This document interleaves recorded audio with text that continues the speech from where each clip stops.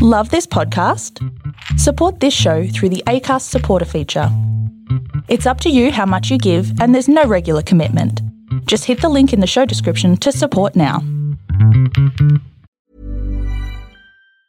Hey, it's Ryan Reynolds, and I'm here with Keith, co-star of my upcoming film, If, only in theaters May 17th. Do you want to tell people the big news? All right, I'll do it. Sign up now and you'll get unlimited for $15 a month and 6 months of Paramount Plus Essential Plan on us. MintMobile.com/switch. Upfront payment of $45 equivalent to $15 per month. Unlimited over 40 gigabytes per month. Face lower speeds. Videos at 480p. Active Mint customers by 531.24 get 6 months of Paramount Plus Essential Plan. Auto renews after 6 months. Offer ends May 31st, 2024. Separate Paramount Plus registration required. Terms and conditions apply if rated PG. Midnight tonight. Midnight tonight. Midnight tonight. Midnight tonight. Midnight tonight. Midnight tonight.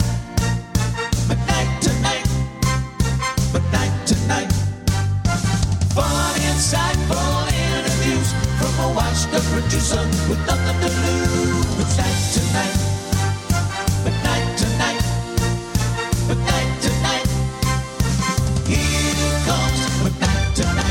Hello and welcome to McKnight Tonight. Because he cannot keep quiet and has so much to say, Jonathan Coleman is my guest once again. Is my taxi here yet? I've called an Uber and I've called a cab. Hey, by the way, Rob, congratulations on getting a second series of Tonight. McKnight Tonight. I commissioned it myself, Jono. It's so easy when you're doing your own podcast. I think it's a good idea. Congratulations. It's like one of my favourite movies that I always laugh about with my son Oscar is the Alan Partridge movie. He's like an it's an English actor by the name. He was a very funny guy as well, but he plays this DJ called Alan. I'm going to say Alan McKnight. Alan Partridge, who is always talking about another series on BBC television, and he's like this DJ who then goes from working on the radio to being on digital radio to being on Norfolk Digital. But Steve Coogan, he's a very funny guy who also did the movie, very serious movie that was nominated for an Oscar and everything called it was a woman's name. Oh God, Philomena. Okay. So he did a movie called Philomena, which was fantastic, all about the woman who gave up her child, and it was based on a real story and all that kind of stuff. But that's Oscar and I love the Alan Partridge, who I always said, I'm doing this podcast with Rob McKnight. And I'm doing this interview for so-and-so talking about my prostate cancer. And then Oscar sends me a text back going, "Oh, Alan, you're all puffed up like a robin." He quotes lines out of the movie because we've seen it about 20 times. Tell me, let's go back to when you moved to the UK. It was around 1990, wasn't it? Yeah, halfway through 1990, Margot and I got married. Taronga Zoo in Sydney. We were the first, when they first allowed people to get married at locations rather than a church or whatever registry office. So we got married at Taronga Zoo with a bunch of our friends and the Reverend from the Wayside Chapel and all that. So we had 3 bands playing because my friend Neil Clugston was working at BMG RCA, so we had like Girl Overboard and, Oh, wow. Yeah, it was crazy. It was great fun. Understated. Yeah. And, a message from John Farnham. Press play. And here's one from Glenn Wheatley, etc. And the guys from Dragon, blah, blah, blah. So then I thought, well, look, I'm not doing Saturday Morning Live. It's 1990. I'm married. Margot and I have been living together for 10 years just about anyway. And I started sending a few tapes around. Do you remember VHS tapes? I do. Rob? Yeah. Well, I'd send some to America, and because I was obsessed with David Letterman. Dano and I were both obsessed with Letterman from when we used to work at Channel 9 and Channel 7. We'd watch Letterman coming through over the satellite every day in the afternoon, or Saturday Night Lives coming from Channel 9. We'd be getting these beta tapes from the 9 switching room and all that sort of stuff until they'd say, "What happened to the Saturday Night Live tape or the Letterman tape?" Packers kids were up at the Palm Beach house and they wanted to watch American football. And it was like, oh, my God. And that would get in the way of us getting So he'd override the satellite and so you couldn't get the recordings. They'd ring the switching room at TCN and say, we want to watch the American basketball or whatever it was. Can you change the channel at Channel 9 headquarters in LA? So it was things like that. So that's one of my things. But you didn't go over to the UK with a job, right? Yes, I did actually. So you went over to the UK with a job? I went over to the UK with a job. Yeah, you've done your research. I went to America as well from the UK because my obsession was like I wanted to go on the Letterman show and I wanted to do this and I wanted to be like that and work in American TV. But then I also realised that I had a British passport and I was born in England, so I was a dual citizen. It was just very popular if you're in politics. Not. So I sent these tapes around. I got this phone call from England saying, "Hi, we're calling you from the Power Station, which is part of British Satellite Broadcasting, which was like the rival to Sky and Rupert Murdoch. Would you like to come over and do a show on the Power Station?" Which was like amazing. What they'd seen on Saturday Morning Live on my show reel with me with Huey Lewis and me with this one and that one.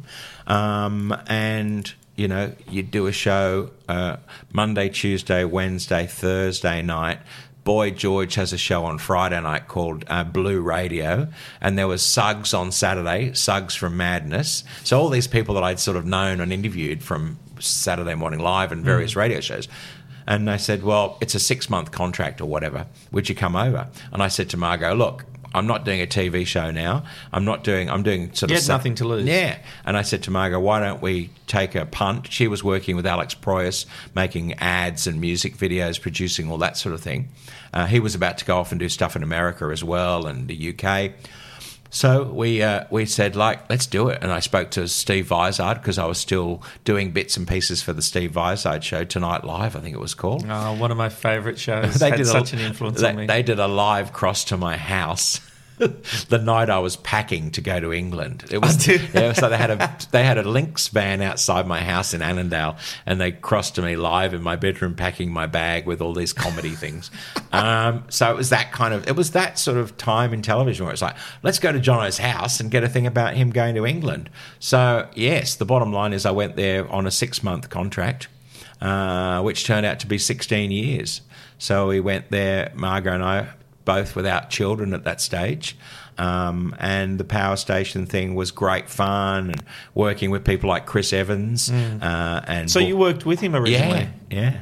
How did the rivalry develop? There was always a rivalry in that regard because he was doing a show called Power Up, which was like the breakfast show on the Power Station. So it was like a music show, a bit like Saturday Morning Live, but like a music version of the Today Show. And I was doing Swing Shift with Jono Coleman, which was like, I think 9 o'clock at night or 7 o'clock at night or something like that.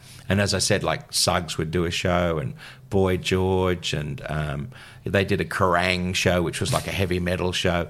And Chris Evans was also, I got this bloody Australian bloke. And we got on fine. But then when Virgin Radio started, and then Chris Evans was on that as well, there was this kind of thing about he got the feeling I was following him, and, you know, everywhere he went, I was going, you know. It wasn't really like that at all. And then I was doing... But then you went head-to-head, so... On Virgin Radio, he went to BBC Radio. He left Virgin Radio, and then Russ and I got to do the breakfast show, because Russ was doing the breakfast show on his own at the beginning, and then they said, why don't you come off afternoon and evenings? I was doing 6 till 10 at night, I think, and go in and keep Russ company in the morning, and that became the Russ and Jono breakfast experience. And then Chris Evans was on Radio 1 doing his breakfast show, so we were up against him and up against Chris Tarrant on Capital, and he had the biggest audience in London. And then he invented a little show called Who Wants to Be a Millionaire? Him and David Briggs. It was a radio competition. Was it? Originally, yeah. And then David Briggs said, I've got a way that we can make this into a TV show. And they started punching it around. That became a phenomenon. One of the biggest, you know, Millionaire Hot Seat still going. And that came out of Who Wants to Be a Millionaire. Chris Tarrant was doing it in England, and I don't know who was doing it in Australia at that time. Eddie Maguire always hosted it. Yeah. How were your ratings? On Virgin, when it first started, they weren't that big. They were like about 3%. But we had like about 1 million people, you know. In English terms, there's 55 million people. So in London, I think it was, you know, Tarrant had like 3 million or something like that. Tarrant's the big number one. But you and Evans are fighting. How did his ratings compare to yours? Well, because we were on Virgin, which was national. So we were on AM. And he was just London, was he? No, Chris Tarrant was London only. Yeah. Whereas Chris Evans was on BBC Radio 1, which was national. Right. And that was they always had a bigger audience because we were on AM nationally. Right. And Radio 1 was on FM. So we were behind the eight ball in some way. So he kind of basically outrated us most of the time. But then we would say, well, we're actually outrating him in London because Chris Evans was originally from up north, so he had the northern accent. Right. And that didn't appeal to some people in London. Okay, so you found your hook. The niche. You found your hook and you were able to publicise a win. Yeah. And you started throwing a lot of stones at him, didn't you, publicly? Well, it was we had Freud Communications as our publicity company, and it was Matthew Freud, who's now huge. And Matthew Freud wanted the Virgin radio business and wanted to get in the good books with Richard Branson. Right. So he said, we will do the publicity for Russ and Jono on Virgin and get them some more publicity nationally. And part of that was we're going to niggle away at Chris Tarrant on Capital and also niggle away at Chris Evans on BBC Radio 1. But Evans didn't like it. No.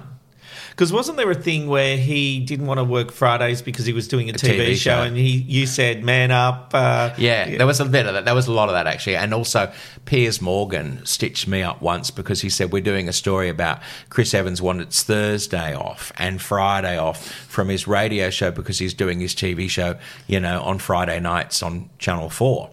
And we're doing an open letter to Chris Evans and we want you to be one of the people giving him a bit of advice, maybe not be surrounded by a posse of people that laugh at all your jokes and maybe be a little bit more humble and whatever. And then that story came out the next day or the day after and it was Jono Coleman's open letter to Chris Evans. So Piers Morgan dropped everyone else and it became me. Well, was there ever anyone else? Maybe it was only ever you, Jono. I was stupid enough to be sucked in by Piers Morgan. And hasn't he done well? So it was. I must say, in hindsight, it was pretty amazing at the time. But it wasn't really meant to be that thing. But it was the kind of battle at breakfast time, and that's what the tabloid newspapers. There's 9 newspapers or whatever. Yeah. So they love that. Russ and Jono fight it out with Chris Evans, and Evans slags off Aussie DJ. Well, it was the kind of publicity that made you front page news at times. Mm-hmm. Yeah, well, the one that really made me front page news was at Heart FM when I was working with a lady called Cara Noble, and she was working with Tarrant in the old days with a girl called Sophie, who is now the Duchess of Wessex.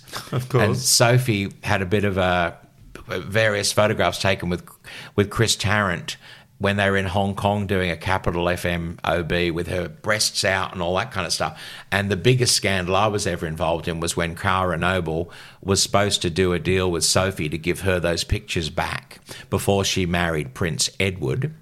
And what happened was she sold them to the Sun newspaper. So that became a front page. And I was embroiled in that. Because you just happened to be there. She was the co-host of the show on Heart. It was Jono and the Morning Crew with Cara Noble. And then they're going, it's okay, Cara's going to give the photographs back to Sophie Rhys-Jones or whatever, and they're going to do a deal. She's going to set fire to them or whatever. It'll be great publicity for Heart. And then what happens is she accepted a large amount of money to sell those pictures of Sophie and Chris Tarrant in Hong Kong when they were all doing the OB for the Capital Breakfast Show years earlier, which when she was about to get married to a member of the royal family. So all hell breaks out and I get a phone call from my boss at Heart going, okay, it's the front page of the Sun today. The first 4 pages are these photographs. It goes to Parliament. It's brought up in Parliament. They're going, don't say anything about it. Tarrant's not saying anything. You being told not to say something about it. Come on. What do I do? Cara's not coming in. Cara probably won't be back. There'll be publicity. There's journalists outside the front and the back of Heart FM in West London. So just go straight in. Amazing. Don't talk to the press. And I get there and there's like 15 or 20 photographers. There's a TV. There's 2 TV trucks. There's GMTV or whatever it was called then. There's the BBC. And I'm going, shit, what do I do? And I go, drive round to the back because I'm in a car that picks me up every morning. And we go around the back. All the journalists start running around the back. There's more journalists than photographers around there. Anyway, long story short, they ring up and say, okay, Tarrant's on Capital now, slagging Cara off for what she's done, and you can talk about it. Oh, wow. And I'm going, all right. And so that just blew up. And it was in every paper. It was on the news. It was like, is this the worst woman in Britain? Could Cara Noble have done this to Sophie, a woman she used to work with? She's about to join the royal family. She's about to be the Duchess of Wessex. This went on for ages, and then they started digging up all the tabloid dirt on Cara Noble. And do you think she regrets it? I think she does. She'd had to disappear. She went to America. She went to Spain. She had to hide out because the tabloids were just looking for her everywhere. So I'd get phoned up saying, what do you think of this and what do you think of that? Have you heard from Cara? Blah, blah, blah. So that was probably the biggest. That kind of made the Chris Evans spat fade into insignificance, apart from the fact that once Chris Evans wouldn't accept his Sony Radio Award because... Yes, tell me about this story. This is another one. I think this was Virgin Breakfast had won a certain amount of Sonys. This is at the Sony Radio Awards. Which is huge. It's the biggest radio awards in the British calendar because it's lots of BBC radio shows, lots of commercial radio shows. So the night's going through and you win the award for? Best breakfast radio show in London. I think it was London. And then... So you've gone up, collected your award. Yeah, hey. And I mentioned Chris Evans, of course. Oh, did you? It's a pity Chris isn't here tonight because, I'm sure he would have loved it because he got best... he got best broadcaster or something. British broadcaster. But he wouldn't go up and accept it. No, I can't remember if he was there or not. I don't think he even turned up. He just said, I'm not going. Did he know ahead of time? Yeah. Well, I think he knew that he was nominated and was probably tipped to get Broadcaster of the Year. Mm-hmm. And then we had a feeling that we might get Best Breakfast Show, Best London FM Breakfast Show. So he said, I'm not going to pick up So that just added to the rivalry. Mm. And good, you played it down. It's all good now. Well, I think he was able to sack you. Well, he was able to talk to Richard Branson. Well, didn't he buy a controlling stake? Yeah, but then he got sacked and then got sued by he sold it back to, I can't remember. So he sold it back, then got sacked himself. Yeah. And he lost $7 million because he then countersued Virgin for sacking him, and then he lost the case, and it cost him £7 million.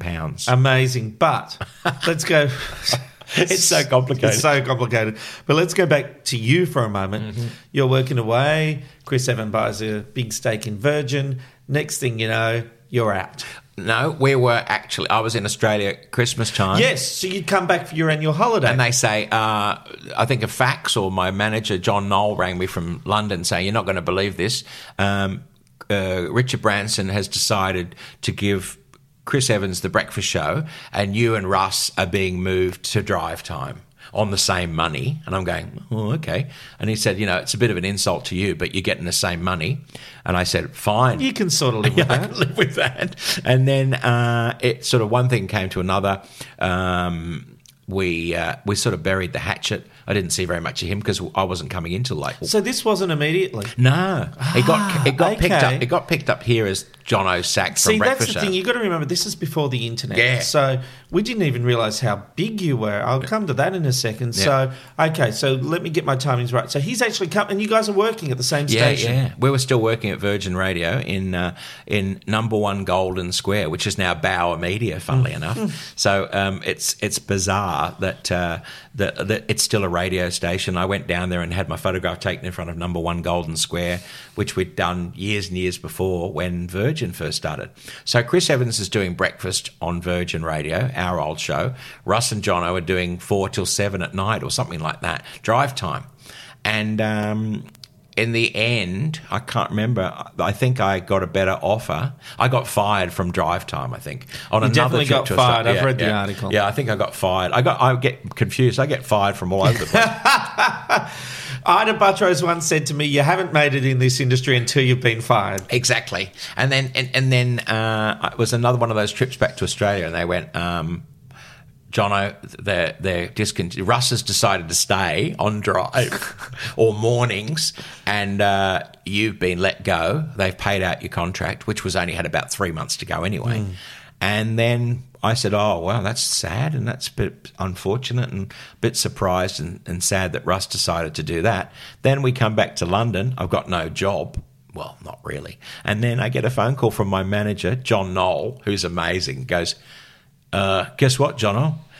He's a northerner as well. Right. He goes, I had a phone call from Mark Story at Heart at Chrysalis, which is basically the opposition of Virgin, is Chrysalis Radio. How'd you like to do the breakfast show on Heart 106.2? This is the one you're going to work with Cara Noble, blah, blah, blah. It's going to be called Jono and the Morning Crew. So from being unemployed for about 4 weeks... That's amazing. Suddenly I'm up against the Virgin on Heart. That's brilliant. You know, I alluded to it a moment ago, but seriously, Australians had no idea how big you were. My wife and I, around 1990, 2000, did a first big trip to London. And, of course, one of the first things I do is turn on the TV. I want to see, what's English television like? And I see you pop up. And I went, they know Jono Coleman. And the way they spoke about you, you weren't some person who just came in that nobody knew. You were an accepted part of the culture. It was amazing to watch. I'd been there quite a long time because, I mean, 1990, halfway through 1990 was when I started on the satellite TV. And then from that, I ended up doing stuff on Good Morning Britain and GMTV and stuff on Sky News. And the weirdest thing is, one of the guys I worked with on Sky News was a producer called Ben Darcy, who's now working for the ABC for the last 10 years in Adelaide, and he's Oscar Coleman, my son. It's his boss. No. And he employed me on Sky News to work with Adam Bolton. He employed me to work on Sky News with Adam Bolton, doing little funny skits or little editorial bits at the end of the, or doing the papers on Sky News. And that was Ben Darcy, who also employed a guy called Neil Sean, who I work with on the radio and who worked and does regular stuff on Studio 10. Yeah. So it's kind of, it's a small world. It is a small world. You accidentally mentioned Adam Boland. He almost sacked you once. Did he? Yes. Oh, that's right. That was on Sunrise. You gave away the Harry Potter ending. Well, I didn't actually, because that was when I was doing my stuff on Sunrise. That was when I'd come back to Australia. I got taken out by Adam and Michael Pell and the big lunch with Molly and myself, and they said, we want you and Molly to do stuff, and Molly's going to be our rock and roll guru on Sunrise, and Jono, we want you to do like regular movie reviews and just come on and be there every Thursday doing movies with Mel and Koshy.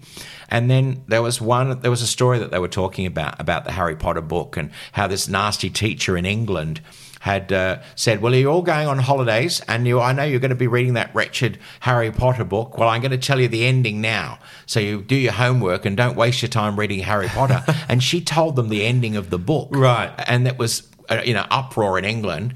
And then I made a joke about it with Mel and Koshy. I'm going, I think that's a bit nasty, but I can understand. I mean, there's not much of an ending, let's face it. I mean, I think Harry gets married and he goes out and lives in the suburbs, marries to Hermione or whatever her name is, and they have a little house and some children and a white picket fence.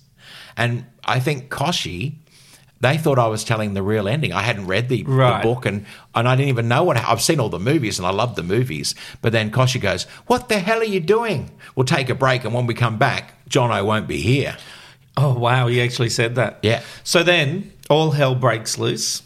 I say, look, I haven't read the books. I don't know what Koshy's upset about, but I'm happy to do an apology tomorrow on the show because they said mummies and daddies are ringing from all over Australia to complain about Jono giving away the ending. I said, what is the ending? What happens? Do they get married? Do they, But in an extraordinary idea, your fate was put to public vote. Adam Boland decided that the viewers of Sunrise would decide whether you got to keep your job or not. I don't think anything like that's ever been done.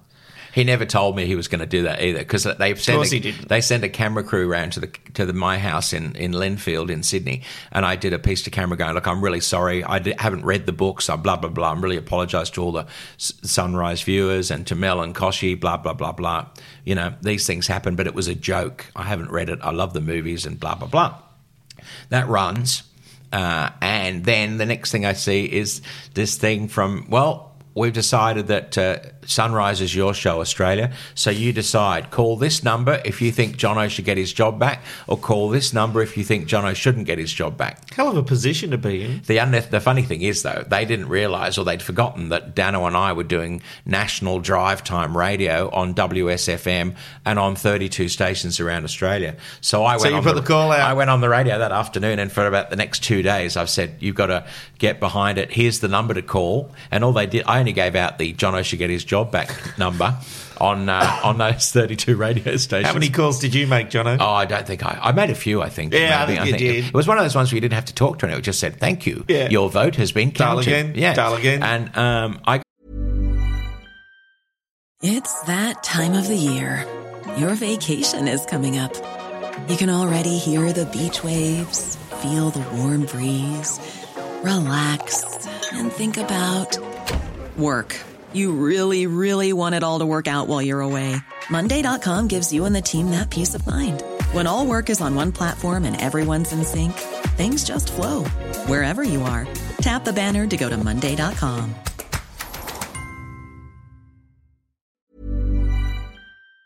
Got 76% of the vote to Jono gets his job back. So. Well done. Yeah, Glad thanks. that you survived. Yeah. You know, weight has been an ongoing issue for you. And you actually credit our good friend, psychic medium John Edward, with saving your life. Well, to a degree, because he pulled me aside when Dano and I had him on. We used to talk to him on the radio whenever he came over. You know, whether you believe psychic mediums or not, he told me certain things about my dad that I didn't know, and stuff about Dano's family that he wouldn't have known, and even I didn't know. And then one time after one of the WS pre-recorded broadcast things, he said, John, I just want to have a quick second with you, a quick word. And he said, how's it all going? And I said, oh, good. And he said, it's just that my guys, I thought he said my guys, as in my advisors. What he said was my guide. My guide has said that you've got a big, you've got to make some decisions. You're going to be in charge, and you need to get your health up to date. And I put on some weight after being very good for, I think it was before Studio 10 started. And well, wasn't this what led you to do Celebrity Fit Club? No, this was in Australia. So I did Celebrity Fit Club years before in England, 2005, and I got my weight down, and I won Celebrity Fit Club, and I donated. I didn't understand the proper timeline. Yeah, no, so the timeline was I did Celebrity Fit Club in England, which became like the forerunner of Biggest Loser in Australia. I did 3 series of Celebrity Fit Club because I won the first one. Because I was so paranoid of being weighed on national television. We had 11 million viewers on a Thursday night. It ran for 6 months, the show. And then they said, you were fantastic. Would you come back and be on the next series in a year's time? I'm going, oh, God. And it was like 2 teams, the boys versus the girls. Let's see who would lose his weight fast. I did that, and the boys team won, I think. And then they said, would you come back and be on series 3, which was 2 teams of celebrities, Vanessa Feltz's team and then another team. And I did it 3 times, Celebrity Fit Club. So that was fantastic for me, an amazing profile, and wasn't just Jono, the Aussie DJ, but I see you on the Fit Club, Jono, good on you, mate, we love you. And then I came back to Australia, 2007.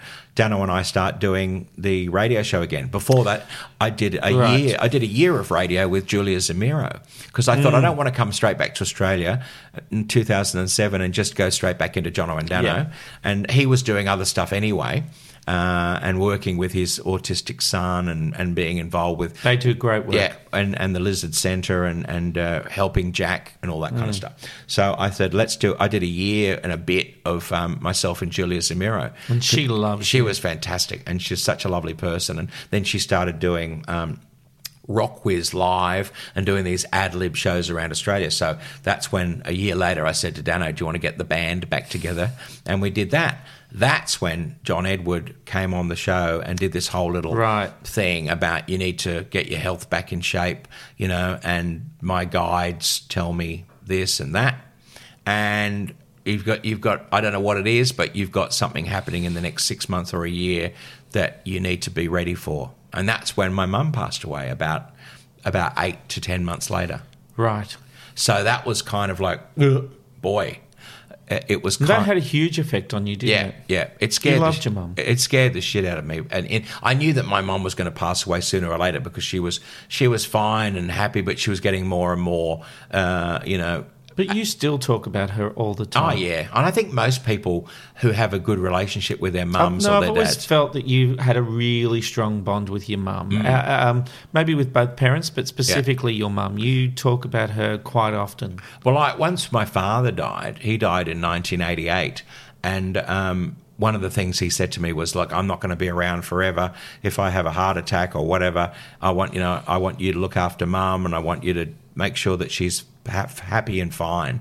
So in 1988, just after my birthday, and in the bicentennial year, that's when my dad died, and he died one night at home in bed with my mum, which scared the hell out of her. And that was then I thought, right, I'm in charge now. I'm the dad. I've got to look after Mum. And I think I was always close to both parents, but I was always a bit of a mummy's boy. And I think a lot of people are. You know, you see how some people in show business just fall apart when their mums die.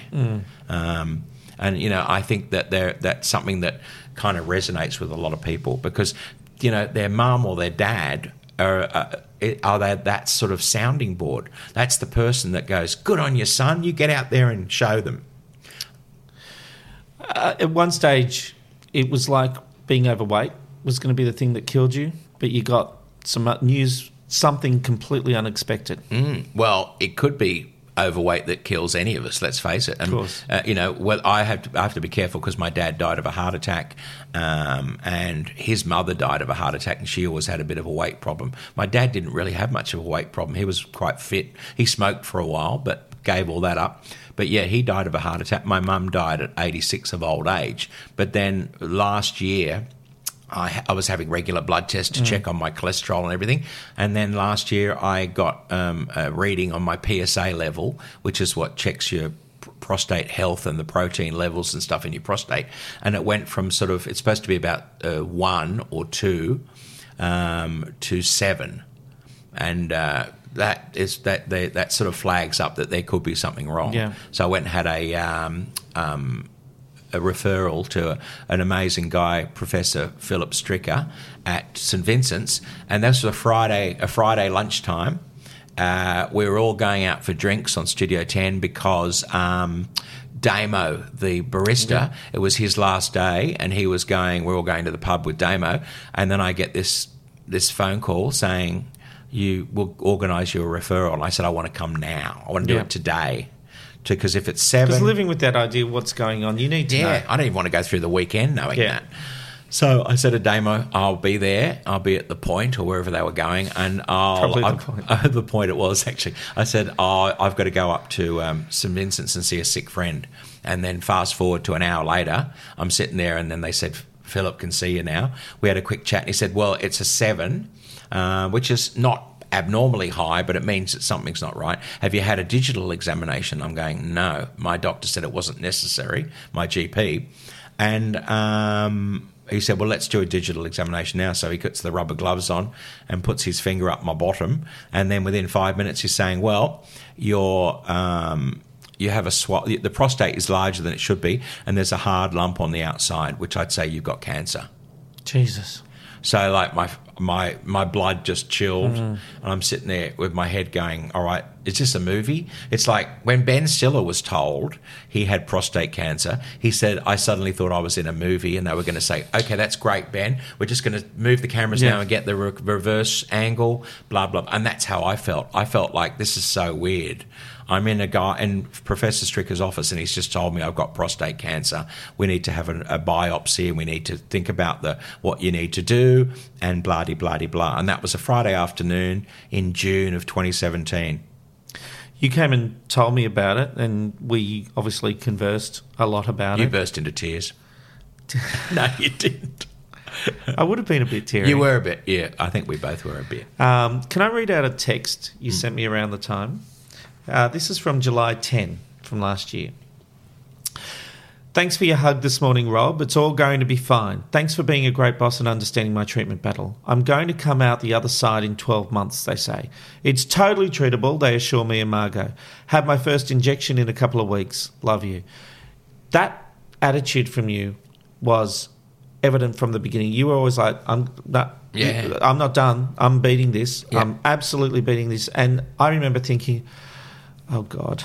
You know, I absolutely had the thought, we're going to lose Jono. Yeah. I absolutely did think that. But you just had this, not going to happen.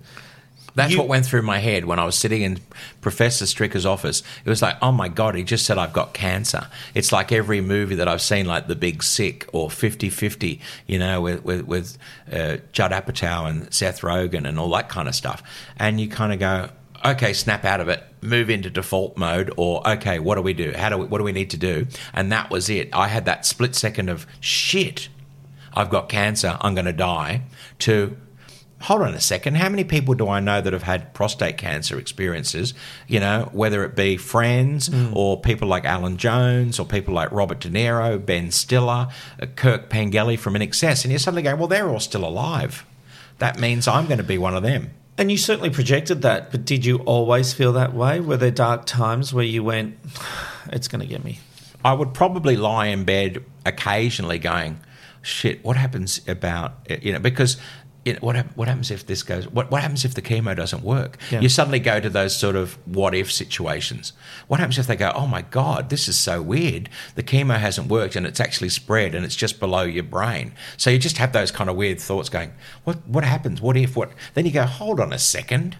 And then you think about all the positive things and all the people who are lying in hospital now on drips or on whatever, you know, with people like poor old Angela Bishop and her husband Pete. Well, that's the thing. You discovered you didn't know about Barry Dubois and Pete, Angela's husband, until you turned up one day and they were both getting treatment. Yeah. I knew basically that Baz had a bit of a battle and then it had gone away and then he'd sort of left it. And then I ran into Pete Bakey, and that's Angela Bishop's late husband, and he was also at the St Vincent's at the Kinghorn Centre where I was, and I'm going, oh my God, it's like a sort of little Channel 10 social club I think up here. A few people were worried about you knowing about him because that was very, very quiet. Yeah. You're not known for being quiet, John. Exactly. Well, you can imagine what it's been like for me for a year, you know, telling some people at Channel 10 and telling some executives at Fairfax and at 2GB and Talking Lifestyle. And then they went, whatever you need, you know, the guys at Talking Lifestyle and Adam Lang and the guys in the radio, they just said, whatever you need to time off. Because there was a girl in the newsroom at the time who was battling breast cancer. They'd had on and off battles with Alan Jones and his health. So that's why I wanted to tell you as soon as possible, because I thought if I've got to have chemo, I'm going to lose all my hair and I'm going to need a wig. And that was one of the things. We talked about getting a wig. We talked about it. We had joked years before about getting a wig because of your changing hairstyle.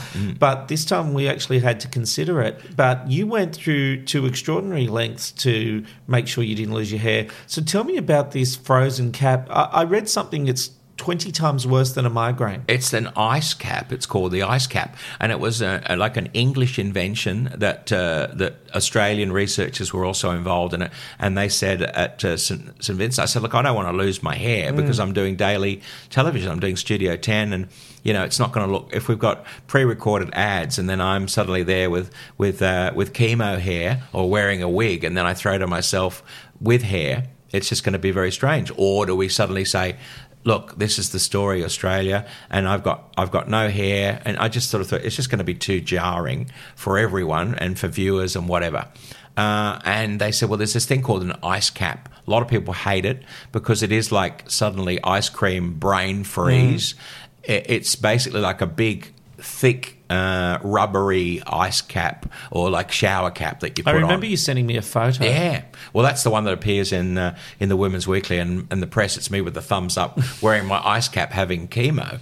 But it worked. I mean, the thing is, you have a couple of paracetamols beforehand and you get like about 6 or 7 or 8 or 9 minutes of brain freeze, and then the pain just sort of dissipates. It's not fabulously comfortable, but then an hour and a half later, after the chemo's finished, they take it off your head and you've got icicles and ice in your hair. And what it does is it stops the chemo drugs from going above your sort of hairline and into your scalp. Amazing. Yeah, so I lost my hair, virtually all my body hair and my pubes and all that kind of stuff. But I wasn't showing those very much on Studio 10 anyway. Sometimes. Occasionally. But, it was just amazing that I've been so lucky, and people like Carlotta and, they were saying, don't worry, darling, we've got lots of people in the drag industry who can organise a wig and get match this and do that. But I was very, you had very, a lot of love. Yeah, it was fantastic. Was it disappointing 10 management knew what you were going through but still reduced your role even before you came out with the all clear? Was that just heartbreaking? I think it wasn't heartbreaking because the thing was You love live TV. I love live TV, and basically at that stage I'm thinking I'm doing chemo, and a management knew. But Jono, you were very, and I said to you can have as much time. When I was still there, I said you can have as much time off. You didn't want time off. I didn't want time off. You still wanted the live TV. Well, because the chemo was like once a month and it was on Fridays. So basically I could do Studio 10 in the morning and then do the chemo, go home. I took the night off the radio show. So I had Friday, Saturday, Sunday to recover. And then by Monday I was usually fine because I was very lucky with this new kind of chemo that it doesn't knock you around as much. It knocks some people around, but I was lucky. And the fact was I thought maybe in some ways not having to do 5 days a week of Studio 10 was actually in some ways a blessing in disguise because we were about to sell the house. And I'm thinking, you know what? And Margot said to me, you don't need to really be there 5 days a week. So management spoke to you about that, did they? No, not really. I just got a phone call at the end of the year when my contract had run out saying, look, we want you to come back in the new year, but because of your health and also because of the budget of the show and the usual Channel 10 stuff of like trying to save money, how would you feel about doing less next year? Which was... Sorry, I call bullshit. Yeah, but that's, that's in my head, that's basically... But you had a... it suited me. Which is great, yeah. And I'm pleased about that. Yeah. But you did have a fractured relationship with some management at 10. Well... I've always had fractured relationships with some management. Whether and look, with you, I'm guilty as charged. And with Channel 7 at Triple M, Dano and I got let go from Triple M. We were number one at night with like 75 or 80% of the available audience between Today FM, Triple M, and our biggest person up against us was 2SM. Yeah. They said, if you're going to do late night with Jono and Dano, we want it to be a Triple M production. We said, well, no, that's not the plan. We love Triple M and we love being on the radio, but we're going to do it. Most people would see that as a great thing, each promoting the other. It was the 80s, Rob, and they were going, we want you guys to wear leather jackets and stuff. So, yes, I got a lovely letter from Paul Anderson, the boss of 10, saying, it's fantastic that you've come through the other side. I loved what you did in the Women's Weekly and on Studio 10. So they have been supportive in that regard. And I think in some ways... I'm glad to hear that. In some ways it's been preferential for me because I still get to be on the TV whether I'm there or not, and I'm basically going in 2 or 3 days a week now. So I've got and what I said to Stephen Tate, who was the executive who rang me, he said, I want you to do more stuff on the panel, which is the discussion we've had over the years of, okay, Jono's doing the warm-up, Jono's doing the voiceovers, Jono's going to be doing segments. And everyone loved it when I did, John Cleese and Eric Idle, or I loved it. Ruth Pointer, and Jono's going out and doing that. And then it was kind of the thing that you had a bit of a problem with. It was like it's really hard sometimes because suddenly I think having you as a panelist and then throwing to an advertorial is an issue. Yeah. Having said that, I never had a problem having you do a record with John Cleese or something like that, doing an interview. Because in fact, I loved it. I think that John Cleese interview was one of the best interviews we ever ran. It was great. way. And even going down to Bowral for Jeff Harvey's 80th birthday stuff, and things like that. And you said, look, it's great if it's on tape because then it's now... It makes sense. Yeah, Jono's here in the studio, but Jono caught up with so-and-so. We show the thing, and then it's like, anyway, let's see what Jono's got for us. And I think that's where now there are some advertorials that I did, especially going through the prostate cancer, I didn't really want to do. Jono's with Janine talking about funeral insurance. Yes, yeah. So that makes sense. So in some ways, it was a blessing because I sometimes these things can be a blessing. I think I have an issue with the bastardry behind it, even though the benefits might be good. Yeah, but there's always that in every TV or radio show. You know, how many times could you and I fill another podcast with things? I mean, we had such major problems with Triple M, and it was like, this is even better than a Channel 10 story. Jono and Dano are taking some time off. This was during a radio show. We got replaced during a show. Frank Vincent came on and did the rest of the show for us. Well, hang on, you got sacked halfway through a show. We weren't officially sacked. It was our last day before Jono and Dano went on holidays. It was a contract negotiation. They had the shits with us so badly, they brought Frank Vincent in early, a half an hour or an hour early. And it's like, all right, you guys might as well go now. Okay, what? On holidays now?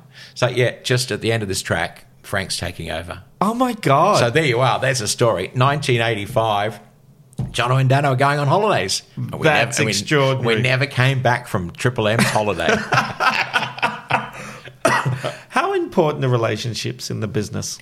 Look, I think they're very important. When you I told you before about Oscar's working for Behind the News in Adelaide, and he goes, my new boss, Ben Darcy, said to say hello to you. And I'm going, why? He goes, well, he was working at Sky News at Isleworth, and he employed you, Dad, to come out and do the newspaper reviews with Adam Bolton. I'm going, you're kidding me.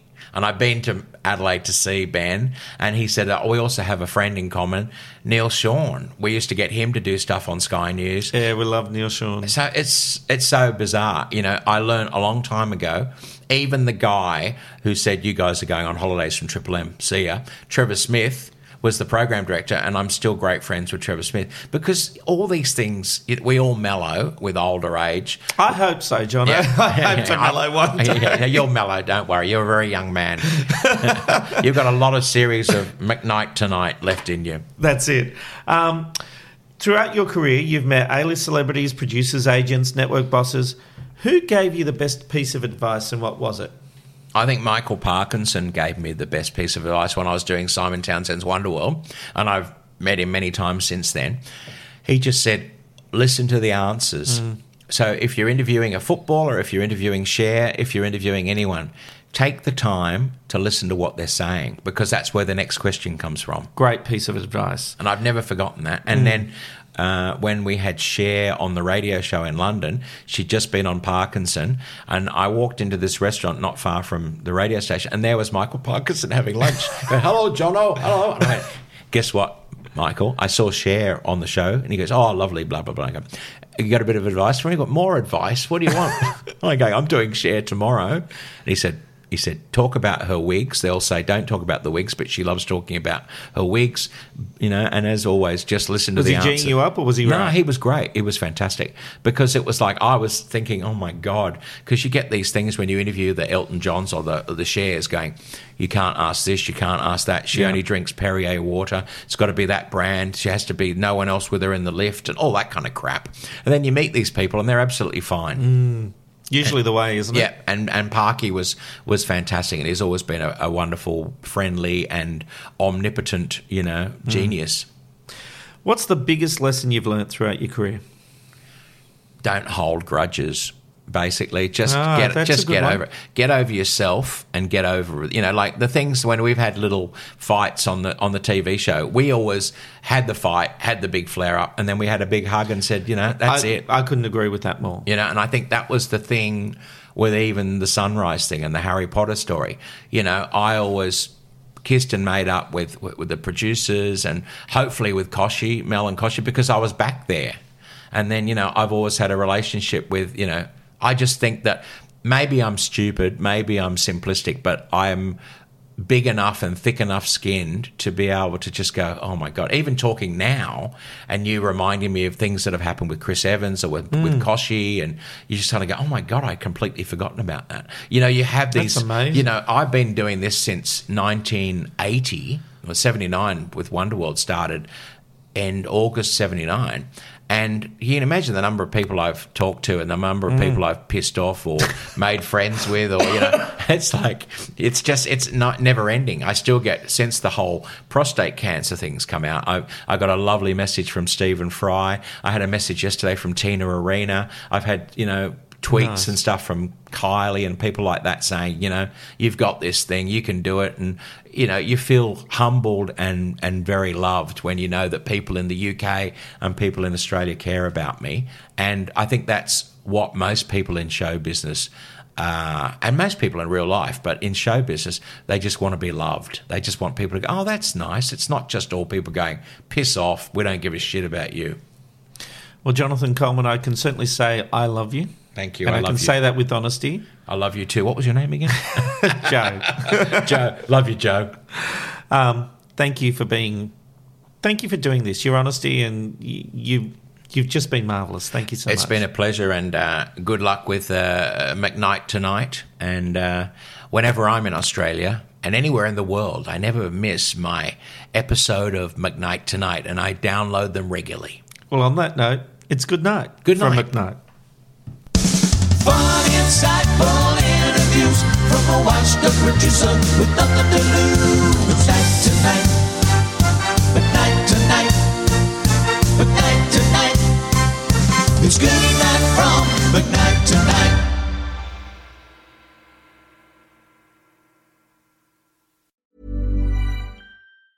Hey, it's Danny Pellegrino from Everything Iconic.